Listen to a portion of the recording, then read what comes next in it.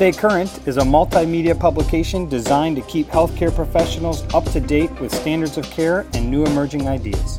Stay Current is created and edited by Todd Ponsky, Nicholas Bruns, and Ian Glenn in partnership with Globalcast MD and is recorded and produced at Akron Children's Hospital in Akron, Ohio.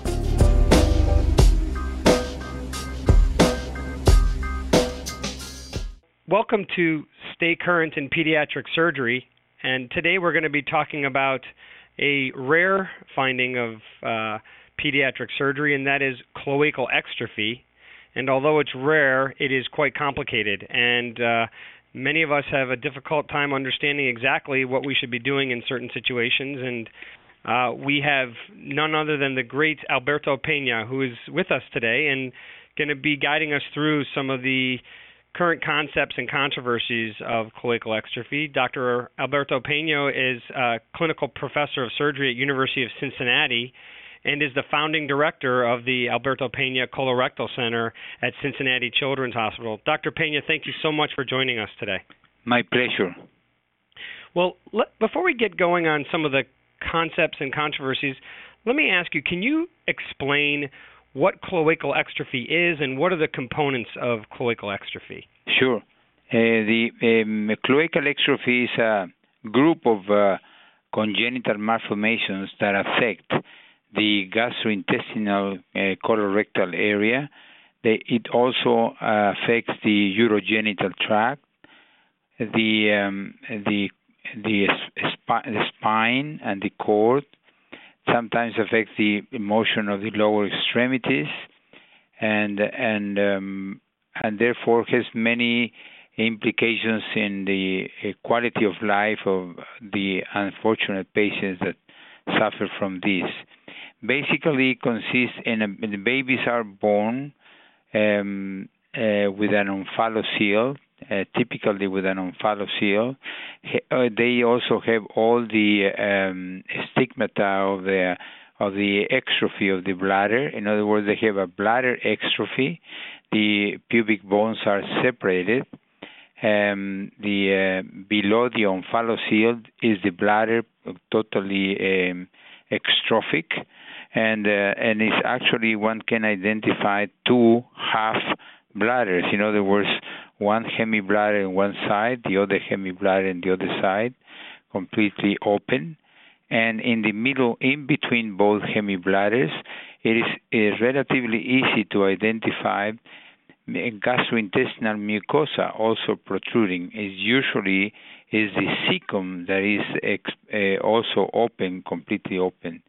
And through the ileocecal valve of that cecum, sometimes the small bowel becomes extrophic. In other words, it's like an intussusception, and the babies are born with a prominent piece of bowel that is known as elephant trunk. Mm-hmm. So, if the patient happens to be male, then they are born with two little hemiphalluses, separated and different degrees of separation, and usually they have normal gonads.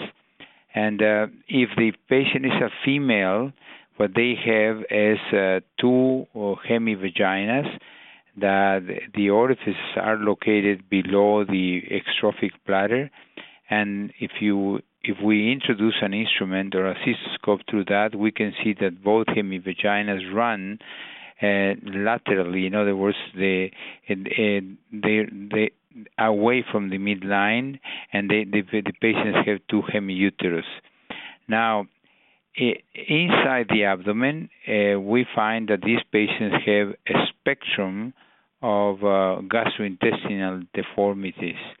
The most characteristic is a short colon or almost absent colon or no colon at all, sometimes two cecums, sometimes two appendices, and most commonly they have, rather than having a normal colon, they have a pouch of colonic tissue with an extremely bizarre blood supply. there is a growing belief that these patients have no colon. Actually, as I mentioned, this is a spectrum that goes from a normal colon to almost absent colon, and that the amount of colon that the patient is born with has very important repercussions and implications for the patient and for the general pediatric surgeon. In the urinary tract, they may have also problems in the kidneys, but most of the time the kidneys work well. In the spine, they have tetracord and different degrees of spinal abnormalities, sometimes myelomeningocele, that affects the motion of the lower extremities. So basically, that's a cloacal exstrophy. And there is one variant that I hope we can mention later. That is babies that are born with no omphalocele, with no bladder exstrophy, but inside the abdomen they have all the malformations that I described. In other words, the only difference is that they have an intact skin, abdominal skin.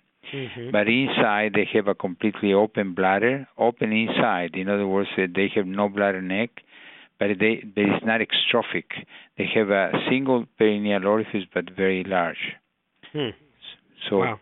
This is a pretty complex and devastating collection of malformations that you just described. And just to repeat, it's the gastrointestinal tract, the urogenital tract, the spine, and sometimes the movement of the lower extremities and the abdominal wall. Have we progressed in the management of this condition and the sequelae? These patients must be treated by a group of subspecialties, and in each area there have been some progresses in the management of these patients. The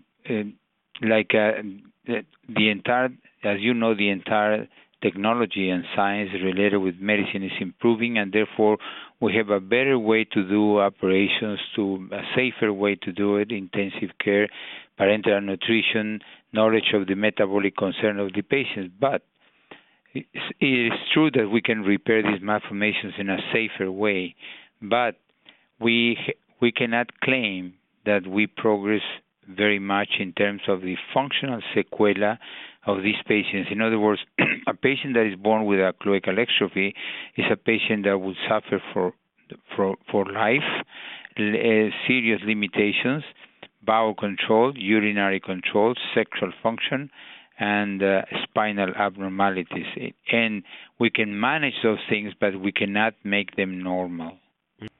You've mentioned now twice, so I want to touch on this, about the sexual function. You also talked about that in boys they can have a hemiphallus. There's some controversy related to gender assignment, and I think the reason is that the male babies are born with the two little hemiphallus or hemiphalli, I think, and it's extremely challenging to create a functional phallus. So what is your opinion, and what is the current accepted management of this problem? See, in the early times, when a baby was born with a cloacal exstrophy and it happened to be male, the general idea was that it was better to do a bilateral gonadectomy, removal of those hemiphalluses, and create a vagina with a piece of bowel, assign the female gender to the patient, and raise the patient as a female, educate like a female. And that when I was in my training, that's what everybody used to do. And several things happened through the years. First of all, those patients grew up, and we got all scared when we saw that even when they were raised as females and they dressed like females and they received hormones to look like females, they had attitudes and behavior very much of a male.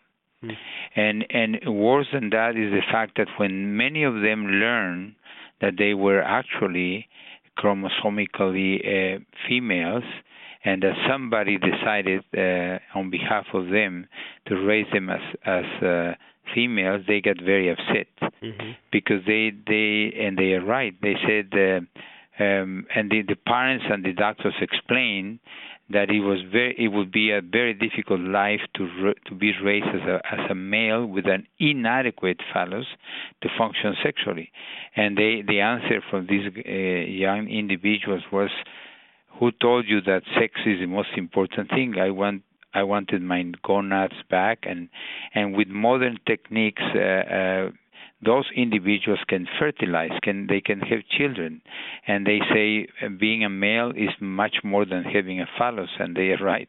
So now the pendulum came back, and most institutions and doctors agree that if a patient is born with an XY chromosome, should be raised as male. And many visionaries, ambitious pediatric urologists and plastic surgeons are working in the reconstructing a phallus to make it as functional as possible, which remains to be seen. But at least that's what's happening at present time. So you think that they've made progress? I mean, I know we don't know yet, but as far as techniques have evolved recently, that they're becoming better at creating a functional phallus, possibly. Yes, I have seen very interesting, creative ideas that shows the ingenuity of the doctors, but we cannot claim that they have a normal functional phallus. But they are very interesting. I have seen reconstructed some of those, and it's better than nothing, I think. Yeah. I hope that this conversation will be heard by pediatric surgeons and hopefully by pediatric urologists. This should be called a unified approach, and most institutions are doing that. And these babies should be delivered in places that have that team approach to the problem. Dr. Pena, you mentioned a unified approach to cloacal exstrophy and this multidisciplinary team. But what if there's a pediatric surgeon or a pediatric urologist that really feels comfortable doing this by themselves? Is there a problem with that? My early experience in the management of cloacal exstrophies is that when the baby was born in a place where there was a prominent pediatric urologist dominating the surgical department, and those patients receive a lot of attention from the urologic point of view and not very good attention from the gastrointestinal point of view. Something similar happened when the babies were born in a place where the pediatric surgeons were the leaders in charge of the baby, and many times they kind of forgot about the urologic concerns of these patients. Okay, Dr. Pena, so let's say tomorrow I'm going in to do a cloacal exstrophy repair. What are the elements of the case that I need to be preparing for? What am I going to be doing in that case tomorrow? The role of the pediatric surgeon would be to try to close the omphalocele. I say try because the omphalocele may be minimal or maybe a giant. And as you know, not all omphaloceles can be closed immediately. So to try to close the omphalocele. But the second more important part is if you look at the cloacal exstrophy, he should be able to differentiate what is urothelium, that is the bladder, from intestinal mucosa, and separate those structures. The way we do it, we put multiple stitches in the edges that separate the urothelium of the bladder from the bowel, and make an incision and separate completely the gastrointestinal tract from the urinary tract. By doing that, then the urologist can bring together both hemibladders, and the urologist can try to close that bladder. Sometimes they can, sometimes they cannot. But he can try to do that. Okay, so just to summarize, the pediatric surgeon needs to close the omphalocele. They need to separate the bowel from the bladder. And you talk about creating an end colostomy. Can you clarify exactly what you mean and what is the importance of creating an end colostomy? The pediatric surgeon, once he separated all the gastrointestinal tract, then he has to figure out what's there, because he must be ready, prepared to see the most bizarre type of anatomy. They may end up with 2 or 3 little pieces of colon, and he should figure out which one is proximal, which one is distal, looking at the mesentery, and put everything together and create an end colostomy, a real end colostomy. The reason why I repeat that is because it is very common for pediatric surgeons all over the world facing one of these cases simply look inside the abdomen, grab a piece of small bowel, and open an ileostomy. That is a very bad thing to do, and the patient will suffer several consequences because of that, because by doing that, he is leaving all the colon, either small or much colon, but leaving all that distally attached to the urinary tract. Then the urologist may be very happy because of that, because he will close the bladder, and now he has a natural congenital bladder augmentation. Isn't that beautiful from their point of view? But that has serious consequences because, number one, the baby will be absorbing urine from the newborn period, which will give him hyperchloremic acidosis that may interfere with the growth and development of the baby. In addition, those pieces of colon left distally, defunctionalized or attached to the urinary tract, will not grow, will remain tiny. And for the colon to grow, for the colonic tissue to grow, it requires the passing of fecal matter through its lumen. So the obligation of the pediatric surgeon is to be sure that all gastrointestinal tissue is incorporated into the gastrointestinal tract, and to be sure that the fecal stream will pass through that and open a real end colostomy. I say that because we frequently receive patients that receive an ileostomy in another place. They are not growing well. They are already 2 or 3 years old, and they have serious problems managed by a nephrologist because of the hyperchloremic acidosis and big losses through the ileostomy. And for that, we design an operation called rescue operation. We have to go there and rescue the gastrointestinal tissue that belongs to the gastrointestinal tract, incorporated in the gastrointestinal tract, and open an end colostomy. By doing that, the acidosis disappears next day. So the pediatric surgeon is the advocate of the baby, and is going to be there to be sure that all gastrointestinal tract is going to be used as gastrointestinal tract.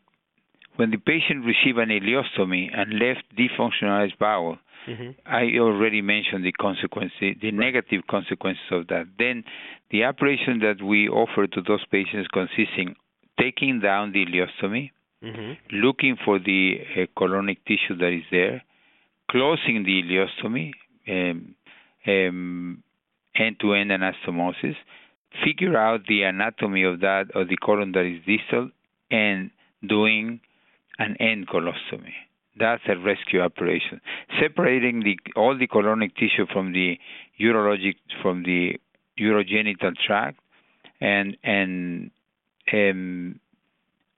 open a real end colostomy, an ileostomy closure. That's the operation. So when the colon was incorporated into the bladder closure, you go and take that down. Yes, you have to go there and remove that, separate that. Sometimes it's very easy, maybe a little bit more complex, depends on how much manipulation the baby had at birth. But usually it's not very complicated, it's not a problem. Dr. Pena, before I want to interrupt you for 1 second. Sure. So you said that this is a problem that you've seen. What is the reason that happens? What's the challenge that surgeons will mistakenly make an ileostomy, and how can that be avoided? Are there any tricks for you to advise a surgeon how they may not lead to that problem? So the first problem is that most surgeons must accept the idea that they are dealing with the spectrum, and sometimes the the colonic component of the malformation is so complex that they prefer not to even look into that. It's much easier and simply, and a way out is to open an ileostomy and forget about the rest. So, the surgeon must be prepared to deal. Every case is going to be different. From cases that have for instance, pediatric surgeon finds one of those pouches. It's a big sack of colonic tissue with a very bizarre blood supply, and he has to open a stoma and connect that try to figure out what's the most distal part of that, and open a stoma, a real end colostomy. Do not leave gastrointestinal tract inside defunctionalized. That's the main thing. Okay, so I get the steps of the operation, but some talk about doing a pelvic osteotomy in the initial procedure for pubic approximation. Is this something that needs to be done or should be done at the initial operation or later on? In some institutions, the orthopedic surgeons are very active, and they want to participate from day one, and they claim that they can try to approximate the pubic bones. That experience comes from the bladder exstrophy patients. Bladder exstrophy patients have separated pubic bones, but the separation of the pubic bones in bladder exstrophy is not as severe as the separation of the bones in bladder and cloacal exstrophies. So most of the times, even when the orthopedic surgeons go to the operating room day one and they do a pelvic osteotomy, is every time I see a patient years later, the pubic bones are separated. Perhaps not as much as when they were born, but it's very difficult to see a cloacal exstrophy with the pubic bones completely together. But in some institutions, routinely they do osteotomy, which is okay because facilitates the reconstruction of the bladder and facilitates the reconstruction of the omphalocele. In your practice, Dr. Pena, what problems have you encountered with the creation of an end colostomy? When we open an end colostomy, the babies usually recover well and they grow and develop, and they don't have the big water and sodium losses of an ileostomy. That's very good. But frequently, that piece of colon that we incorporated doesn't have good motility. There is something, that has not been described well. The fact is that even a beautiful, technically correct colostomy, not stricture, sometimes doesn't work well. Like the motility of that colon that we incorporated is not good. And under those circumstances, the babies sometimes have behaved like they don't pass stool easily, and sometimes they have bacterial proliferation, similar to what we see in Hirschsprung disease. And then the surgeon has to learn to teach the family how to irrigate the colostomy to try to, because the peristalsis is not good, so you have to irrigate that through the stoma, like we do in enterocolitis and Hirschsprung through the rectum. We pass a tube and pass small volumes of saline solution and suck to try to get all the fecal material from that stoma. That's the problem that I have seen in those patients. And then the pediatric surgeon has to wait until the time of bowel control. You know that babies below 3 years of age, they are at home, they are on diapers. That's the only way they know that life is like that, so they don't care about the diapers. But at some point, the parents want to send them to school. And usually in the United States, that's around 3 years of age. And at that time starts the second part of the management, which is the decision-making of how to achieve dryness and clean. To have a clean child in the end with no stool and no stoma, and no urine in the diaper. That's the time for decisions, and that's what requires a lot of coordination with the urologist. The reason being that, from the urologic point of view, these patients have an inadequate bladder, a tiny bladder, same as in bladder exstrophy. So most patients will require something called bladder augmentation. And the urologist is going to use gastrointestinal tract to augment the bladder. And the defender of the patient is of the gastrointestinal tract is the pediatric surgeon. If the patient was born with no colon whatsoever, then the patient is a candidate for stoma for life. Mm-hmm. We should never try to pull the terminal ileum down. Even if the patient shows some evidence of sphincter in the perineum, because the patients will never have bowel control. Mm-hmm. So we only consider for put-through patients that have the capacity to form solid stool, because the patients with solid stool, they respond to the bowel management. Patients with cloacal exstrophies, it's extremely unusual for them to have bowel control. So the overwhelming majority of them will need of our bowel management program, which is, as you know, the administration of enemas to keep the patient clean. But that only works if the patient has solid stool. And the patient only has solid stool if he has enough colon. Can you explain what the importance is of preserving the colon length? So during the newborn period, these pediatric surgeons should not underestimate the capacity to grow of the little pieces of colon. Sometimes they look so tiny that it makes the pediatric surgeon feels like throwing that into the garbage.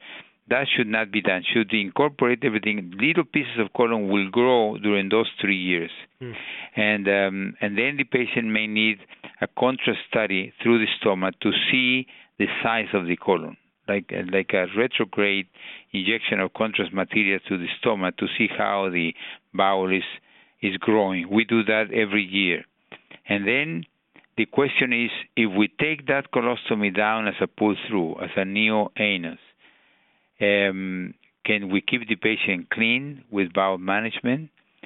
Rather than taking the risk, what we do is to do something called bowel management program through the stoma, enemas through the stoma, as to simulate that the stoma is the new anus, and teach the family to give an enema through the stoma, and find by trial and error the enema that is capable of keeping emptying that pouch completely, that colonic pouch, and then see if the patients can stay 24 hours without any stool in the stomach bag. In other words, if you will give the enema through the stomach and for 24 hours there is no stool whatsoever, then we may assume that if we pull that stomach down as a rectum, the bowel management is going to work. That's great. And to clarify, what age do you start trying to do that? Usually at the age when the patients and the family start thinking and considering the possibility of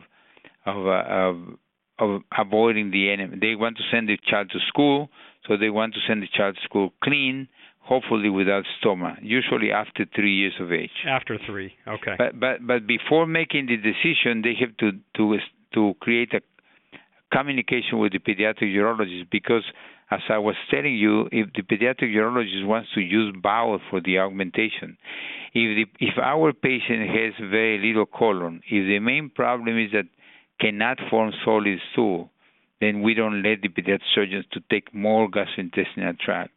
See, if the patient happens to have a lot of colon and a big pouch, we can even share part of that to the bladder augmentation. Or if we don't want the pediatric urologist to touch the bowel because its baby is borderline forming solid stool, then the urologist has the option of using stomach for the bladder augmentation. And this should be coordinated, because remember the colonic that we are going to pull down goes behind. It's the most posterior structure in the pelvis. And then in front of that comes the bladder with the bladder augmentation. So you don't let the pediatric urologist do the augmentation before we decide whether or not the patient will need a pull-through. Because if we decide that the patient needs a pull-through after the bladder augmentation, it's going to be a nightmare to go behind all that reconstruction to do the pull-through. So I have a few questions for you. In a patient that comes to you with liquid stools, not solid stools, and it's appearing to you that they probably have an ileostomy, how do you is that how you gain your suspicion, or I guess through the contrast enema, through the stoma enema, how you determine whether or not to go looking to see if, in fact, before giving up on them and saying they're going to have a stoma, that there might be a chance that they have colon somewhere in there? Yes, we do a contrast enema because sometimes, as you know, a patient may have what we call paradoxical diarrhea. In other words, with the contrast study, we may find fecal impaction, solid stool inside, and liquid stool coming around the impaction. So if the patient has very little colon or no colon, the patient will stay with the stoma for life. Yeah. And at that point, we give free hands to the urologist. He can do whatever he wants. Right. Okay. Because you're now, are you essentially done at that point? If you have a patient that's just not a candidate for a pull-through, the pediatric surgeon's job is done? That's right. Yeah. It's just take care of the stoma, potential complications of the stoma. That's all. Let's say the patient does appear to be a candidate for a pull-through, and let's say they're about 3 years of age now. You're going to be planning a pull-through. How do you? I mean, this is such the bladder augmentation that may come into play. Do you do them at the same time? Who else is involved in the operation? How do you plan this pull-through, and who else might be doing simultaneous procedures? Yes, we work together. Urologists and pediatric surgeons ideally should be done that operation at the same time. Usually it's like a 12 hours affair, you know. And first goes the pediatric surgeon because that goes in the back. Right. And the fact that the patient is separated pubic bones made things a little easier. But we take the stoma down and we pull it behind the bladder into the pelvis, and once we finish that part, then the pediatric urologist, by the way, with or without a malone, because the patient may have one or two appendices, and since we turn the colon down, the appendix stays up in the abdomen, and we may do a malone to administer the enema through that. And then once we pull the colon, then the pediatric urologist works in the bladder augmentation, and using usually small bowel and or stomach. They almost never use colon because we need the colon to form solid stool. Okay. Occasionally, when the patients are born with that giant pouch of colon, is so large and has very, very poor motility.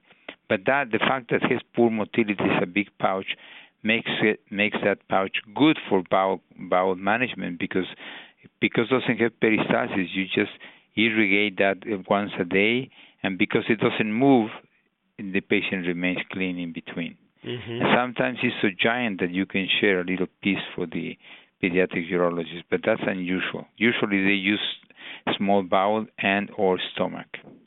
So can you talk to me for a second about the approach and the technique of doing the pull-through in these patients? I know that you do that before they do the augmentation. How about any advice about exposure, about technique on doing this pull-through, since it's quite different than the usual? Sure. So we, in colorectal pediatric surgery, we have learned to use midline abdominal incisions. Always. The reason for the midline abdominal incision is because we want to keep the flanks and the lower quadrants and the upper quadrants lateral for the stomas, for potential stomas. So we enter in the midline from the xiphoid all the way down to the area of the pubis, open everything, and usually you have to deal with a lot of peritoneal adhesions, and then we take the stoma down. We place multiple silk stitches around the stoma and perform a dissection, circumferential dissection, until the stoma is completely separated from the abdominal wall. Then the next part is really ingenious because one has to look very carefully as to the type of blood supply that the patient has. we should expect a very bizarre type of blood supply. All kind of aberrant, abnormal vessels that these patients may have, and we should be very careful because not to ligate a crucial, important vessel because we may lose that colon, and see the branches of the vessels to be able to manipulate the blood supply, divide some vessels without damaging the blood supply, as to be able to reach the perineum. That I cannot describe more, except that you know that when you deal with colon or small bowel and you want to mobilize that, you are allowed to ligate some arcades, provided you are looking at other arcades that will give blood supply to the distal part of the bowel. That's relatively easy in colon, normal colon, and small bowel. The problem here is that sometimes they have a very bizarre type of blood supply. But if we are careful and observe and study the blood supply, we can make a decision as to which vessels we can ligate and which vessels we cannot ligate. Sometimes it reaches down without ligating any vessel because that's the anatomy of the patient, and then we just put it in the back. We have to create the space behind the bladder, which is easy, is not a problem, and put the bowel, and then these patients don't have to go into prone position because they have the exstrophy makes everything anterior.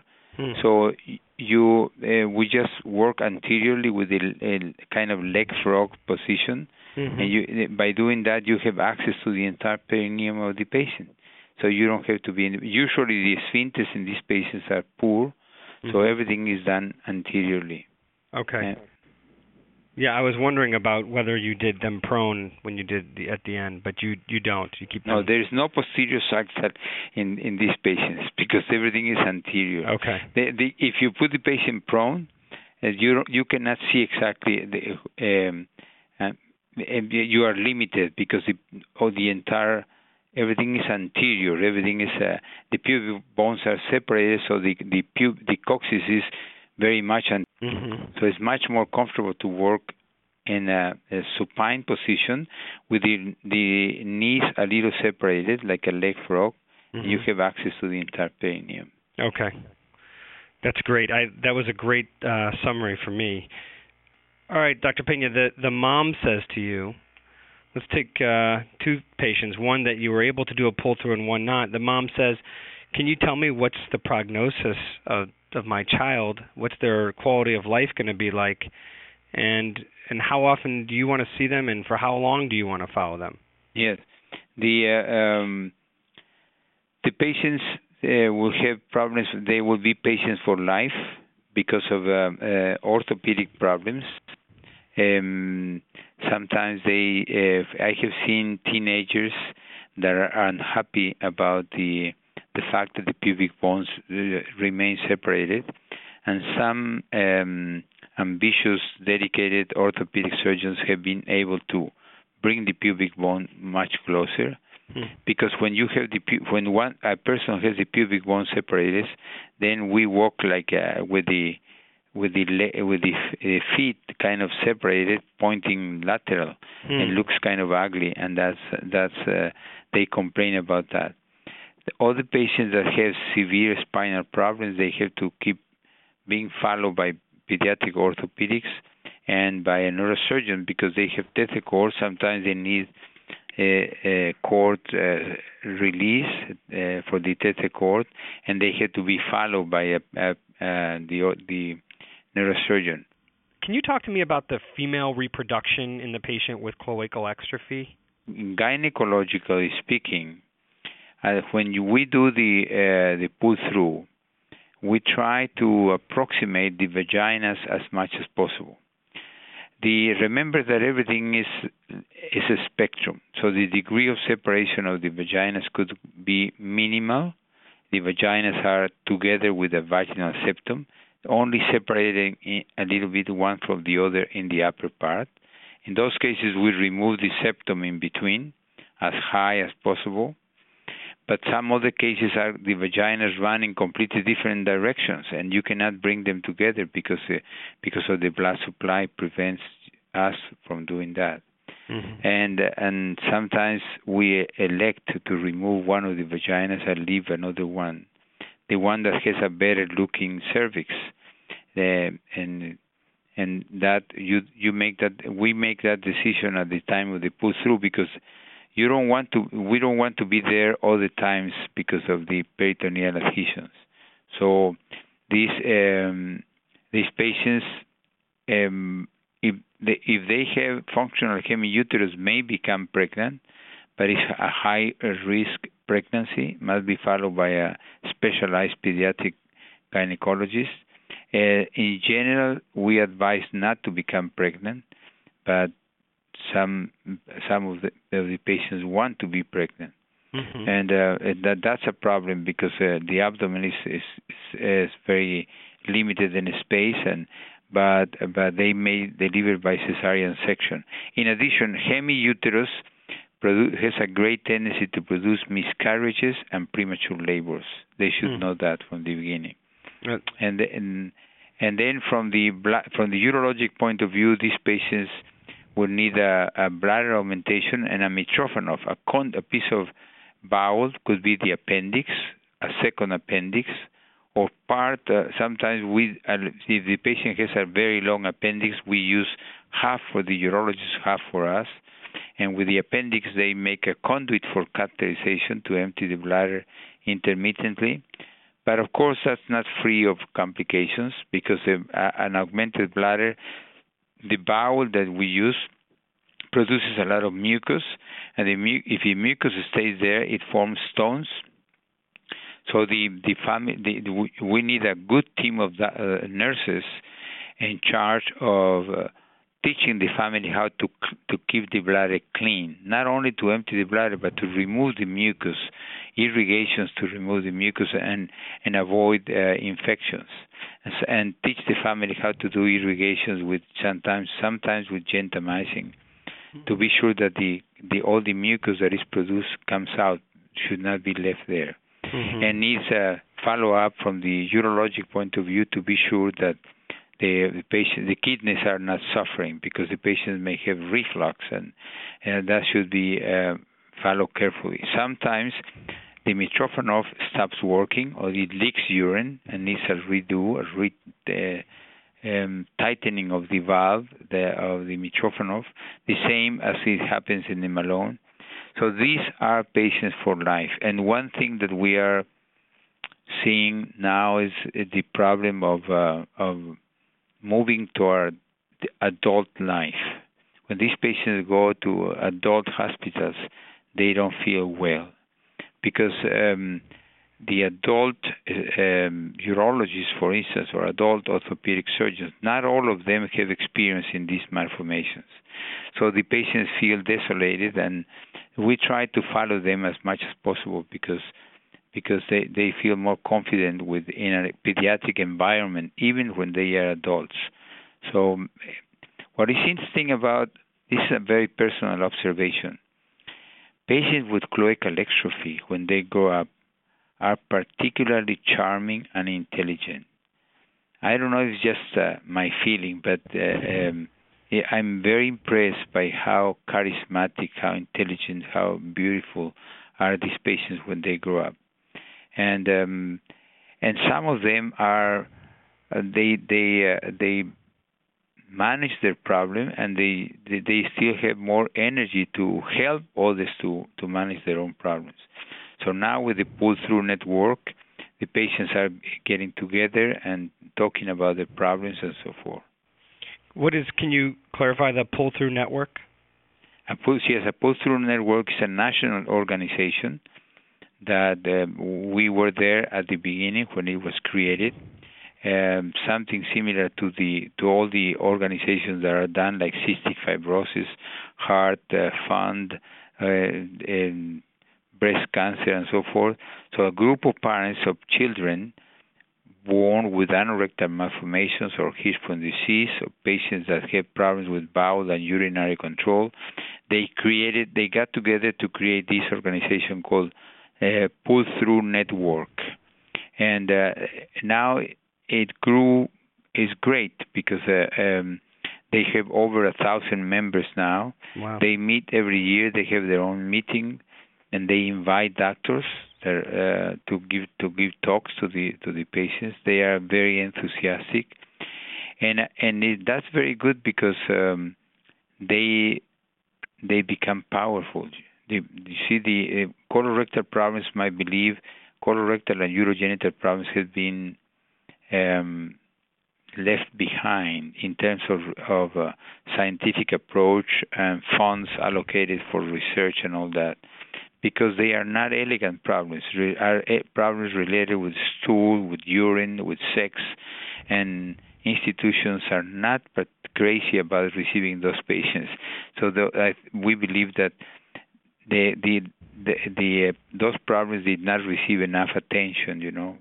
Funds for research and work, and they need a lot of help. And people don't talk much about that because they are considered kind of secret problems, and therefore the society doesn't know much about that. And actually, there are many, many patients suffering from this. Well, the network's great, and it's certainly something that I'm going to tell my patients about. So I'm glad you brought that up. I just I want to clarify and make sure I understand this in summary. So the initial operation, the pediatric surgeon is going to close the omphalocele, going to create a colostomy, and at the same time, the urologists are going to close the bladder. What else happens during the initial operation? Is there any other? Yes, the omphalocele is closed. The bladder, the bowel is separated from the urinary tract, and end colostomy is created, and the urologist will try to close the bladder. Sometimes they cannot. Mm-hmm. They just approximate a little bit, and then they have other stages to keep trying to close the bladder.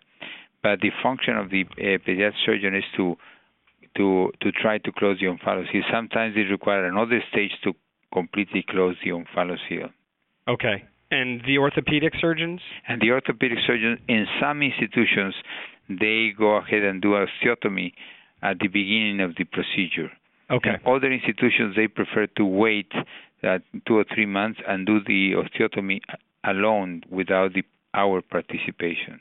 Okay. And dealing with the so then the next operation is usually going to be about 3 years of age once the bladder's closed, and then you're talking about doing the pull-through, doing the bladder augmentation, the vaginal reconstruction if you're going to do that. Is that right? Yes. Before considering the pull-through, there may be stoma problems, functional stoma. The function of the stoma, as I said, the colon the colostomy that we open we open a colostomy in a very poor motility type of colon. So be prepared to do irrigation through that stoma to help with the poor peristalsis of the patient. That's a great element that's in the middle there before pull through. I actually one last question for you. Where are we as far as prenatal diagnosis of this condition? Yes, that's a very interesting, good question because, as you know, we are making big progresses in prenatal diagnosis with the imaging technology that is used, and fortunately, the diagnosis of anorectal and urogenital malformation in utero is easier in the most complex defects. In other words, we cannot claim that we can diagnose a rectoperineal fistula. Mm-hmm. A simple type of anorectal malformation is difficult to detect. Number one, because the imaging procedures doesn't have the necessary definition. Number two, because those patients with benign malformations don't have other associated defects. Mm-hmm. Whereas when you get into the complex type of malformations, usually they have spinal problems, and the spine, you can see it very early in utero. Usually they have no bladder. You don't see the bladder in utero because it's extrophic, and therefore, and even from the week 20 in the pregnancy, if you see no bladder, that's a bad sign. So yes, the answer is yes. We can detect these malformations reasonable early. But keep in mind that it's a spectrum, so we cannot claim that we can make a very accurate diagnosis in all of them. But yes, I would say that in this malformation that we can make the diagnosis earlier, and that will allow the family, number one, to make a decision about interruption of the pregnancy beyond ethical or religious concerns. That's an alternative for the parents. And second is the fact that if they decide to continue with the pregnancy, they can have the delivery done in a place where there is a team of people working with this malformation, with this type of malformation. As we progress in science and technology and medicine and surgery, it's becoming evident that for certain type of malformations, it requires centers of excellence where people dedicated focus into these kind of problems, because otherwise, if we try to train every pediatric surgeon and every pediatric urologist in the management and the full management of this, after 20 years, there will be a lot of children, damaged children, and nobody will be trained unless we concentrate the cases in a place where there is people that is willing to sacrifice other things. Because once you decided to become an expert in something, focus into something, then you are giving up other areas very interesting in pediatric surgeons. If we become colorectal pediatric surgeons, I will not be doing esophagus. Right. That I love to do, Yeah, that's a great point, actually.